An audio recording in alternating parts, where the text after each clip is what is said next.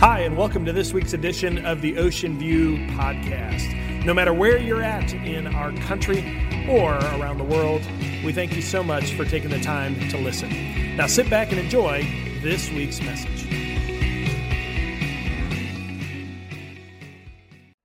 Well, church, we made it. It has been 5 weeks of some very serious questions about God, life, the Bible, and faith. Pastor Terry, thank you for your courage and standing under fire and being willing to answer those questions for us. And, you know, I think you may have saved the most difficult ones for last. Yeah, today is going to be a very interesting day. There's been a lot of prayer and a lot of thought into today. But first, I want to say thank you if you're visiting with us today over the course of the last 5 weeks.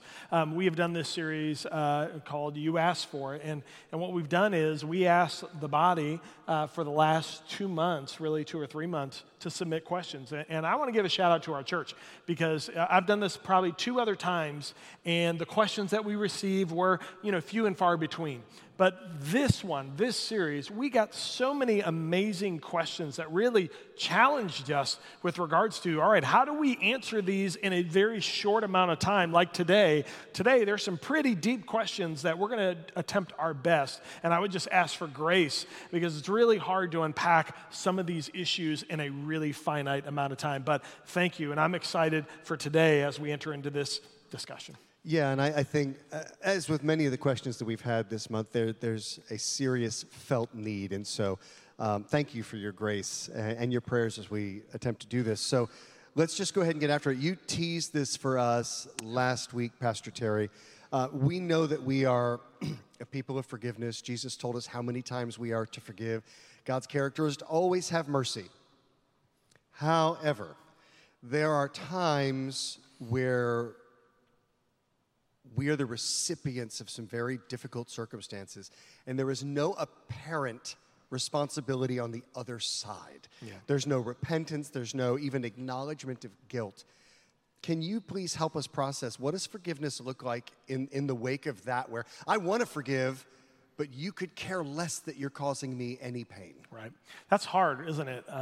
The concept of forgiveness, when we look at it, if you're a follower of Jesus in this room, the concept of the word forgiveness is not difficult. I think all of us understand that it's important to forgive. That's not an argument.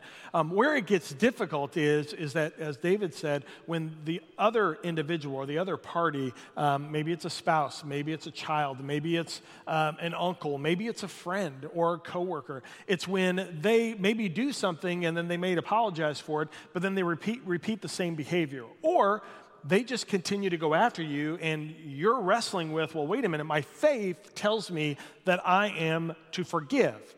And many of us, including non-Christians, will quote out of context the passage of Scripture where Jesus says, turn the other cheek. And so it leads us to believe, as followers of Jesus, that what we're supposed to do is, it doesn't matter what they do, my responsibility is to forgive and just continue to subject myself to the same abuse. That's actually not biblical. And so we're going to unpack this, and the best way to do it is to really go to what Jesus has to say. So let's take a look at, this is one of the Gospels. This is Luke chapter 6, verse 37. And let's begin to read this, and we'll unpack it for you. Jesus said, do not judge, and you will not be judged. Do not condemn, and you will not be condemned. And I love this, and here's a tip for Bible study students in the room, is when you're reading Scripture, don't lose fact at a change of cadence, okay? Because if you notice, Jesus is saying, don't do this, and then the next words out of his mouth is, he says, but I want you to do this, which basically ties that entire string together. And it's almost as if Jesus is giving us a warning as Christians. He says, forgive, and you will be forgiven. And so, well, Terry, what do you mean by that? Here's what I think it means. Isn't it true, David, that, and I know this in my life, when somebody maybe wrongs me on a consistent basis, my tendency maybe the first time is to be able to say, all right, Lord, I need to pray for them, and I'm going to do the right thing. I'm going to pray for them, and I'm going to forgive them and pray for them. But then they do it again and do it again and do it again, and then something happens inside of us, doesn't it? We get angry. We get mad. And all of a sudden, we just, we understand that we're Christians and we know that the word forgive is there, but inside, the truth is we're praying, but we're praying the things we shouldn't probably pray. Right. And I hear you on that. And so I think that leads us right to our quandary.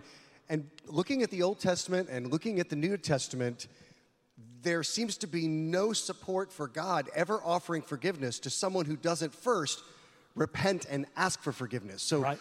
where does that leave you and I? Right. And it's funny, when we get in there and we get another individual that maybe does something, we say things that, like it's like, smite him, almighty smiter. Like just, Lord, I'll tell you what, I'm going to pray for him. I'm going to pray you take him out. Okay? I don't know what you all were thinking. I was saying out of the city, out of the neighborhood. I mean, where were you guys going with this? But anyway, we pray things. So getting back to that, David, it's as if Jesus says, all right, do not judge and you will be judged. Jesus is saying, Terry, I know what you're going to do. He's making you upset. And so here's what you're doing. Right now you're judging them. God, I don't like him. God, he is evil. He is nasty. And we forget he was created in the image of God. Now, he's not acting like it, but he was created in the image of God. And so, Terry, the tendency is for you to condemn. The tendency is for you to judge. And so I'm going to warn you not to do it. Instead, what I want you to do is forgive. And David, you bring up a great point. You say, but in the Old Testament, it really doesn't speak. If they don't seek that forgiveness, or if they don't maybe necessarily repent or make restitution, then it's not our responsibility to forgive. And I would say there's a both and to this statement. When you think of the word forgive as a follower of Jesus, here's what I want you to do. Here's the practical teaching. I think we need to think of ourselves primarily. The mistake we make is in forgiveness, we always go to the other person. We always think of, okay, I need to forgive that person. No, the truth is you need to forgive because it's better for your soul. It frees you. Because the truth is what right do I not have to forgive since Jesus forgave me? And so internally, as a follower of Jesus, because of what Jesus did for me, I should be willing, under the worst of circumstances, I should be willing to offer forgiveness. So God, I want to have a forgiving heart. But to David's point, here's what Jesus also teaches with regards to what happens to the other person. Did you know this, that in biblical times, there was a place called Samaria. And in Samaria, it was an area where there were Jewish people that had intermarried with other cultures. That was a big no-no to God. And so the Jewish people actually looked at those people as worse than tax collectors, okay? And if you don't know what tax collectors were worth like, it was bad. So in fact, there was a custom that when you were a Jewish person, if you actually walked through parts of Samaria and you came to the other side, before you left Samaria, you would take your sandals off and you would shake the dust off your sandals because of the ground that you were just walking on. So it was kind of like stiff-arming it. Well, Jesus actually used that illustration one time when talking about when someone rejects me or the good news and they don't want to hear it, but you've done it with an amazing heart and you've offered it to them, well, then you can go ahead and shake the dust off your sandals and release them to God. You can say, I've done what I need to do. And I think for us, the important part is that with forgiveness, we look at us primarily, and then we realize, and this is where it gets good, so lean in for a second. We realize someone that behaves in an inappropriate manner, what they're doing is they're changing the aspect of your relationship. Last week, I said rules make relationships. My spouse is my spouse because we follow rules. I don't do this, don't do this, don't do this, and I will do this and this and this. That makes us married. Rules dictate relationships. When someone, a friend, abuses you over and over again, it doesn't mean that you continue to be their friend. What it means is they've done something, and because they've broken the rules, they changed the aspect of your relationship. And so with that being said, I'm going to make this statement, and feel free to take a picture of it or write it down. Forgiveness speaks to past reconciliation, not future consideration.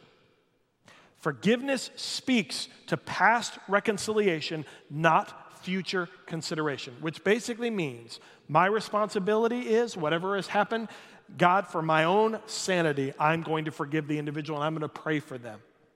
But in the future, I'm not going to be a fool.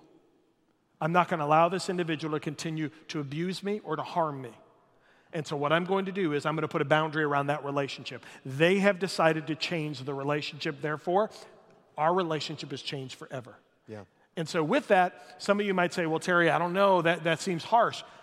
I love going into Scripture and reading wisdom, and in Proverbs, it offers a lot of wisdom. Take a look at what Proverbs 17:9 says about this issue.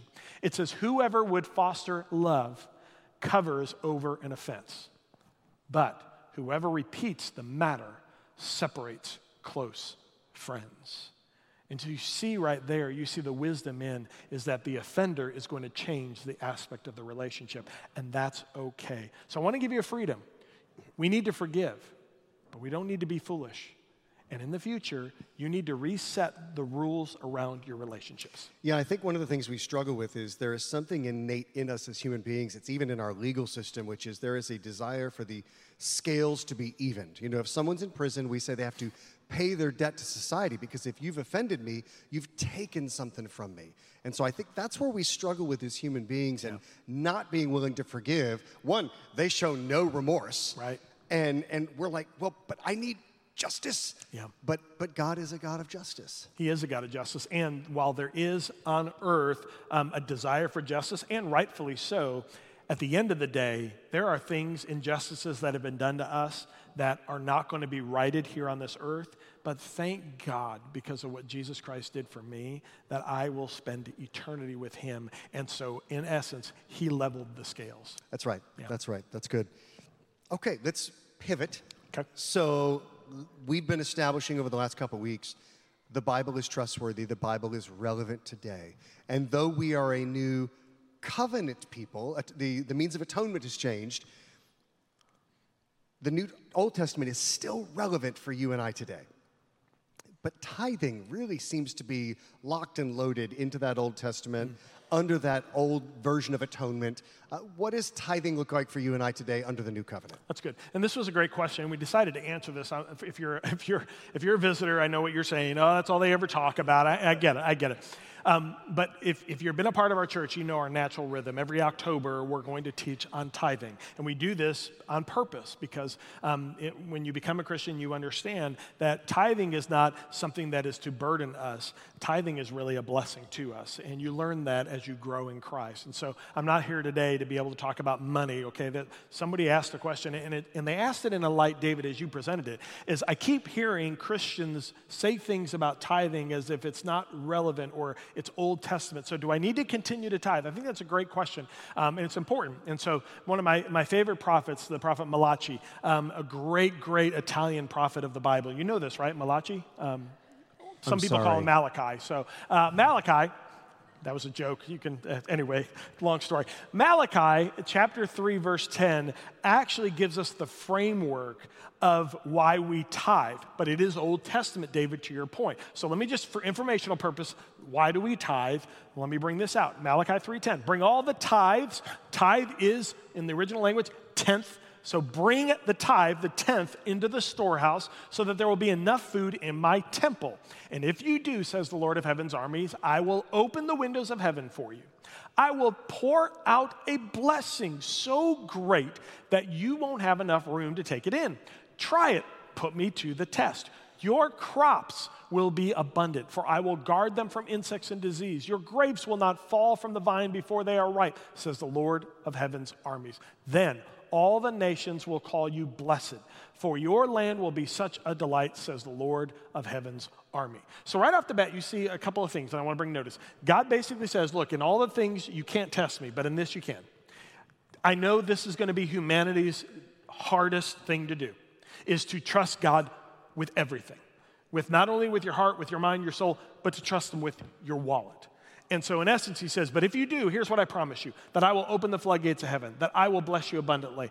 And I will tell you that God owns it all anyway, David, and we learn this as Christians. That's right. It's all his anyway. And when we learn that and when we open our hands and we allow God to be able to use us to be able to bless others, you can never outgive God. I've learned that. And the more beneficial of a heart we have, the more God pours his blessings on. And again, it's not prosperity gospel. I'm not telling you to tithe so that you get more, because the truth is I've already received more than I could ever imagine. And I've received eternal life. I don't need any more. But this is a way where we can tangibly say, God used me to bless others. So that's one. However, that's Old Testament.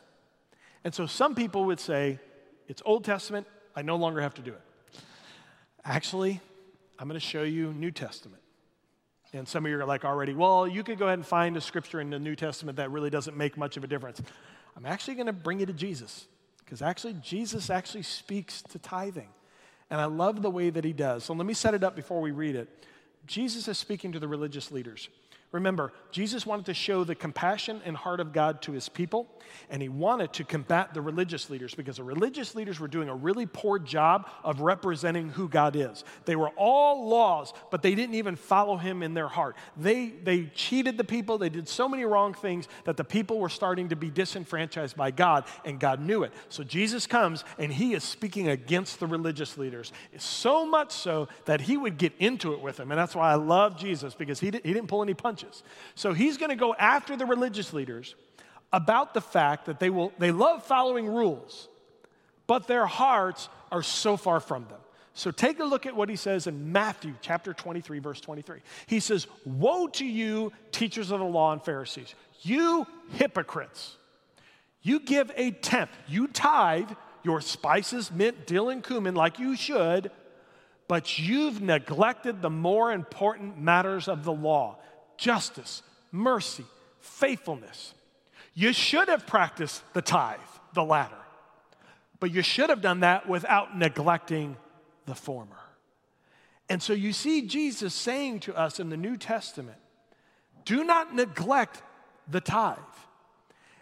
And what I would say, because some individuals, David, would say, well, Terry, back in the Old Testament, they would bring the tithe, their resources, to the temple.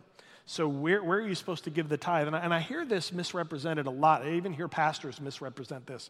And what I would say to you is this, is that in the Old Testament, it was about God's relationship with his people. And what is the temple? God in the holy place would come down, and that was relationship with the people. That was the picture. The New Testament, Jesus Christ came in and he died, and the Holy Spirit is now within his people, relationship, and we now are the church. And so the new covenant and the new story is all about God's church.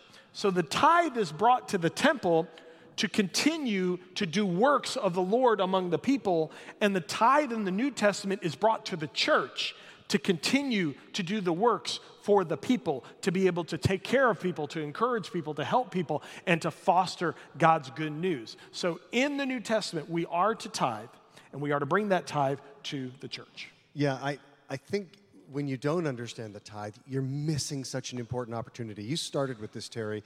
You said that the tithe is there for me to grow my trust muscle in God. And so then when I hit those big storms in life, they may not be financial, they may be emotional, they may be physical. My trust has already been validated through God because he has shown up time and time again. And this is generational. I mean, one of the reasons I tithe, it's not even biblical, it's because I saw it modeled. That's right. By my grandparents and my parents, and now it's my turn to model it to my kids. That's right. It's a testimony to who God is in my life. And two other things I would say based on that. I would want to encourage everyone in this room. This is for individuals. If you're struggling with the tithe, and this message is not to bring a status of guilt upon you. That is not what this is about. What this is about is to be able to bring information, to be able to say, you know what, God will bless those that trust him in this.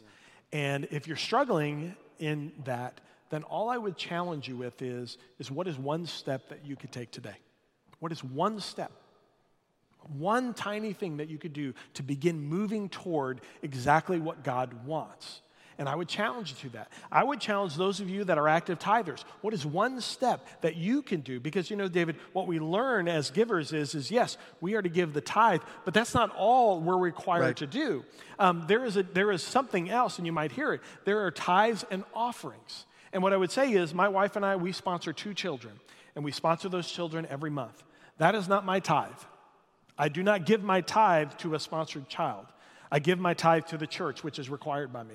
However, my offering is that my wife and I prayed and we decided to financially support 2 children to make sure that they have a better life. That is an example of an offering. A nonprofit organization in the area. If you see someone like a Christian organization or something that does something that's passionate to you, you can give an offering to that organization if God calls you. So there are tithes and there are offerings. And all I think God wants us to do is wherever we're at right now is to take one step. Turn that dial, that up dial between us and him and show God, I'm going to take a step towards you and I'm going to trust you. I'll say one last thing and I'll be quiet. I believe so wholeheartedly in this church that if you're someone that has not tithed and you're struggling, I would say take the next month, tithe. And at the end of the month, if you don't sense, see, or notice God's blessing on your life, call the office. There will be no judgment on our part. Call the office and we will give you back your tithe. We will do that because we trust in God's word. So I just wanted to be able to share that as well. You can't outgive God. You can't. No, you can't. Amen. They're clapping on a tithe message. That's amazing. All right, Terry, this is the one. This is the question I think most of us have been waiting all month for. And this one comes with, it's a very emotionally charged question. It is. Much like cancer, the stats would show that most of us have been touched by this at some point. Yeah. So could you do us a favor and could you just attend to what does the Bible say, what does Jesus say about divorce?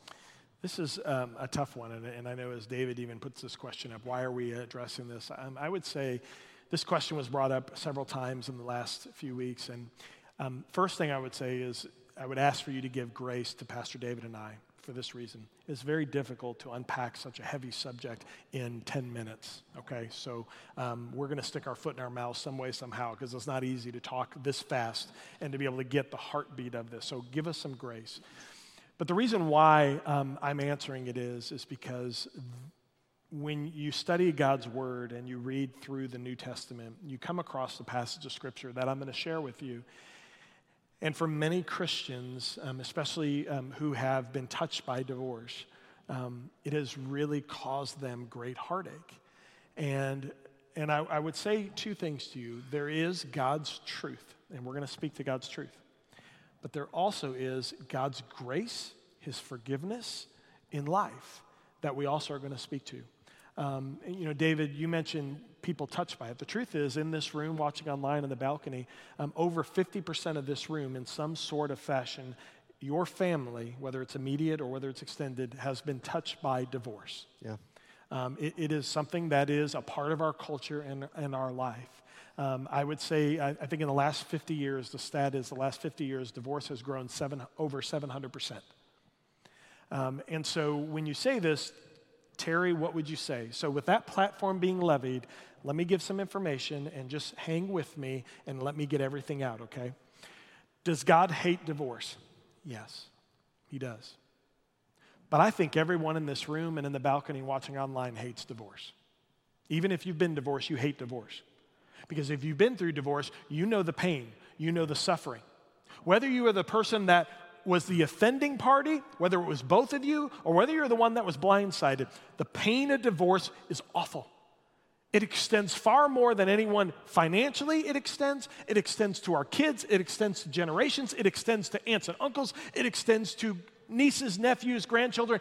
Divorce, the tangle webs of divorce are rapid, and so every one of us doesn't disagree with God when we say we hate divorce. Because divorce is what? I think it's the Latin word divortium. You can correct me if I'm wrong. Yeah. But it means to separate. And that word separate is tearing. When two individuals get married, it's a picture, it's a word picture, and the picture is two individuals becoming one. It's as if their flesh is together, and that was the picture. And when divorce happens, it's not just that they separate, it's a tearing. That's the word picture. It's a pulling apart, and it's a tearing that causes consequences that human beings have to live within, and we all know this. And so with that being said, God does hate divorce. But the problem is the church and individuals, sometimes we mistaken God hating divorce for God hating me, or God hating the person who was divorced. That is not the character of God. God sent his son to die for you. He does not hate you. He loves you. He does not condemn you. We just read where it says, do not condemn, for you will be condemned. So God doesn't condemn you because of that sin. Some of us in this room, we feel that. Why? Some of you have grown up in a church where you got divorced and you were ostracized. You were put a scarlet letter on your chest, and everybody avoided you, and they looked at you like you had the plague. If that was you, I want to apologize on behalf of the church. Because as a church, it is never our right to judge anyone. Your sin is no different than anybody else's sin. So far be it from anybody in a church to look at someone that is struggling with divorce and to label them or judge them. And do you know that this passage I'm going to show you, I'm going to stop it in a specific place because Jesus actually speaks to this. So let's read Matthew chapter 5, beginning in verse 31. Jesus says this, "It has been said, anyone who divorces his wife must give her a certificate of divorce. But I tell you that anyone who divorces his wife, except for marital unfaithfulness, causes her to become an adulteress." Now stop there for a second. I'll read the rest. What Jesus was saying, do you remember what I told you about a couple of questions ago, David? I said, you can't take things out of context. Right. Read it all together. So Jesus says, I heard it's been said that you give him a certificate of divorce, but I tell you this, that beyond just giving her a certificate, if you do this, you've labeled her. Well, why did Jesus say this? He said this because you have to understand history. Do you know in the Old Testament with divorce, that in the Old Testament, women did not have a right to divorce their husbands. Men were the only one who had the right to divorce their spouse. And what would happen is the men, they would get tired of their spouse, and they would maybe have some children, and they would say, I'm going to move on, and they would take their wife, they would divorce them, and that was a sentence of death for many women because they had no rights, and they would be left to fend for themselves. And if without their family, right, if the family would take them in and support them, they would survive, but without their family, they usually would perish. And so guys were giving divorce certificates out like chiclets. And if you don't know what a chiclet is, ask someone over the age of 30 and they'll tell you. But they were handing certificates out and just, I'm tired, divorce, divorce, divorce, divorce, divorce. And so Jesus was saying, notice what he was doing. He was saying, hey, do you understand the gravity of this? Do you understand it's people's lives? That divorce has consequences. And so you need to stop. You're labeling this person and really condemning this person, so stop it. But then he continues, and this is where it gets muddy. He said, and anyone who marries the divorced woman commits adultery. And so that's when all of a sudden, for those in this room, they're like, oh, wait a minute, I've been divorced. What does that mean? What you have to understand is that Jesus was also speaking to an individual and challenging them to say, and to the females, look, divorce is not just all right, I got freedom now. You know what? I don't like this husband, and so I'm free now. I'm going to go ahead and exchange this person for another. What was Jesus doing? Jesus was basically saying God hates divorce, and that's true. But he was also saying this, is we in our culture, you all are taking this with a grain of salt. You are treating it as something that is just culturally and relatively acceptable. No. Marriage is something that is sacred, and marriage is something that before you get to divorce, you need to really understand the consequences within them. Now, I want to tell you this with regards to it. When we talk about marriage and consequences and what does God expect, I think of 3 R's, and I want to give you these, okay? The first thing is, David, I think anytime we think of marriage and struggling marriage, God is a God of restoration. And so if you're in the room right now and you're still married and you're struggling and you're thinking of divorce, if you came to Pastor David or myself and you came for marriage counseling, unapologetically, Pastor David and I, we're going to fight for your marriage. Yeah. We are going to fight for your marriage. And so just know that when you come in, we're going to sit there and we're going to say, hey, divorce needs to be the last thing that is done, okay? There are about 17 other steps that we want you to go through before you consider this. So we're going to try and get you to walk through this. However, some of you in this room right now, you're already getting angry at me because you're like, see, but you don't know, Terry, what I'm living with. You don't know the pain that I'm living with. You don't know how he's treating me or she's treating me. You don't understand. And I want to say this. That's why God gives allowances for divorce. So I want to give you the allowances for divorce. In fact, guys, can we jump to that really quick? The allowances for divorce are 2. One is unfaithfulness, and the other is desertion. Okay, and let me unpack both. Unfaithfulness is the really easy black and white one. If your spouse has been unfaithful to you, infidelity, then you have a right to divorce. Because God knew that once that tearing happens, it is really, really difficult to maintain a trust and to rebuild. Not impossible.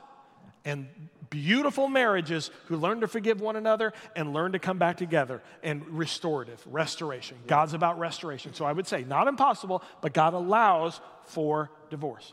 The second one is muddy. The second one is known as desertion. It's really easy in the original biblical context. Right. Because desertion was desertion. It was, okay, now watch this. Watch how the fingerlings that come with it. I was going to say Finger Lakes. I was going there. David was looking at me like, where are you going with this? Finger Lakes, Midwest. You'd understand. Anyway, moving forward. So in this, when somebody in the Old Testament deserted their spouse, they didn't just desert them physically. They deserted them financially. Yeah. They also, if you were a woman and you desired to have a child, and you had no child, and your husband divorced you before you could have a child, it left you without a legacy. Yeah. That was also a part of desertion in that process. Let me say one thing very clear. Physical abuse is absolutely a desertion of your marriage vows. And if you are living in a marriage where one of the other individuals puts their hands on you, you need to get out of the house. I'm not saying you divorce immediately, but you need to get out of the house. And physical abuse is not acceptable in a marriage at all. It is grounds for divorce, and it is desertion, and you need to have that, and you need to understand that.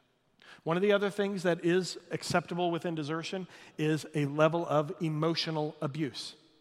And the reason why I say is it's a level is because many individuals over the years have come in for counseling and they'll say, what about verbal abuse? And I would typically look at them and say, well, it's really difficult for a pastor to be able to degree what divorce is acceptable and not. And so you won't get Pastor David and I to be able to give a certificate of divorce away. What we're going to say to you is really that is between you and the Lord. We're not in your home. We don't know the level of the emotional abuse, so it's very difficult for us to say it's okay. That really is between you looking in the mirror, looking at God and saying, God, you know my heart. You know I've tried everything. You know what he says or she says to me every single day. This is not marriage. This is not what you would want. And I feel a peace in my heart to know that this falls under he's abandoned his marriage or she's abandoned her marriage vows. That really is between you and the Lord. And the reason why is, I love it, is in counseling, I've had an individual come and they display to me some of the worst emotional abuse that I could ever imagine. And it's really easy to be able to understand, okay, they've abandoned their marriage vows. But then I've had someone that very young who gets married and 6 weeks later comes and says, we had our first fight and I want to divorce him. And I look at him and go, you want to come over to my house and you want to witness a fight? Grab your popcorn, come on over. Because marriage is hard work. Marriage takes commitment. Marriage is difficult. You are going to rub one another the wrong way from time. And that's where that work, that's where that commitment comes in. And so I would say under desertion, there is a lot of aspects that are there, but unfaithfulness, desertion, and there's a lot that goes under it. Those are the allowances for divorce. This is such a great illustration of why you keep giving us the importance of context. Because I think if you read that verse in Matthew out of context, we feel like Jesus is calling every divorcee an adulterer. Right. And that's not what he was saying there. Right. He was saying, understand the ramifications of your choices. Right. In this context, in this culture, right. That is what you're making them out to be. Right. And that is a very different way of reading the gospel. Yep. Than how we have just worked through. I had a friend of mine this morning, and you don't know this, but I had a friend of mine send me an article this morning, and it was brilliant. And what I would say to you is if you're in this room and you've been divorced, and you need to know this, my heart and David's heart is when we unpack this is we didn't want to bring pain to anybody, and we know that it's painful. And so I want to speak to you directly, and I want to say this. Even if you had the reason for it, and even maybe you're sitting in the room saying, you know what, I didn't have a reason for it, and I got divorced, and it probably wasn't the right decision, but I made it, and is God mad at me? Is God angry? I want to say this. God loves you, and God's grace and his forgiveness, they're valid. He casts our sin as far as the east is from the west. He forgives us. There's grace. There is restoration. There is repentance. There is restitution. And those are things that we should look into, and those are things, if we wrong someone, we should look to right it somehow, some way. But he sent this article to me, Dave, said, you know, if you're feeling guilty, I want you to think on this. Paul, who wrote most of the New Testament, he once was named Saul, and he once murdered Christians. And when Paul entered heaven, greeting him at heaven's gate, cheering him as he crossed into eternity, were several individuals that he murdered. They welcomed Paul, and they celebrated him.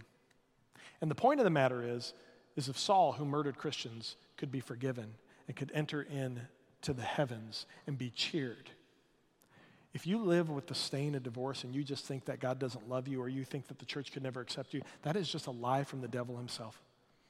And you need to understand that God's grace and forgiveness is abundant. However, his truth is still his truth. And so last thing I would say is if you are here and you're struggling in your marriage or struggling with the thought of divorce, what I would beg of you is to get counsel. Come to the church, go to professional counseling, call a trusted advisor, parent, friend. Get advice way back here. Don't wait until you're ready to pull the trigger on divorce, because if you do, it's like what Jesus said. It's like, wait a second. You didn't ask for any advice. You didn't try to put anything into practice, and you're sitting here at the end and you're ready to get divorced. Don't do it. Just wait.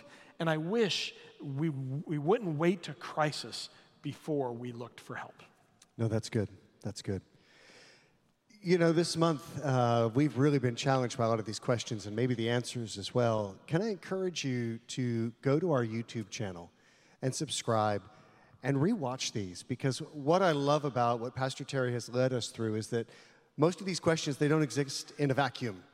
They're actually all interrelated, and you'll see how one question supports the answer to this question, which also supports the answer to this question. But wherever you find yourself today, if you are in need, as Pastor Terry said, please let us know. We would love to partner with you and help you in whatever next steps you need to take. But Terry, again, thank you for being brave enough to step into these murky waters with us. Would you pray for us as we close? I'd be more than happy to. Would you pray with me? Father, Lord, you know that this morning and last night, I was in prayer over these talks because it is really difficult to unpack your truth in a short amount of time, especially when it speaks to such difficult topics. God, I pray that as finite as Pastor David and I are, and the words in which we spoke, I pray, God, that if we misspoke, I pray that you would take it. And I pray that this room watching online, I pray that they would have heard your voice, your heart, because that's our desire.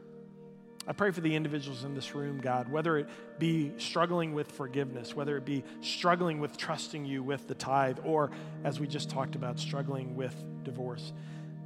God, the one thing I would say is a questioning faith is a growing faith. And so, Lord, my heart would be for all of us in this room that are wrestling, that we would be okay with wrestling with you, that we wouldn't run from you, but that we would run to you. And so, God, if we're looking at you and maybe we've been angry at you because we feel as if you're judging us or feel as if you hate us because we've made a mistake, God, may we wrestle with you and may we sense your Holy Spirit and your peace in wrestling with you. But God, at the end of the day, may we be a church of messy people that have all made mistakes and have all sinned. And may we have a heart of forgiveness, a heart of grace, a heart of wanting truth, repentance, and restitution to be a part of the heartbeat of what we do and what we say. And so, God, I thank you so much for these difficult questions that the body has brought forward. I pray that they would add value, and I pray that you'd receive the glory in Jesus' name.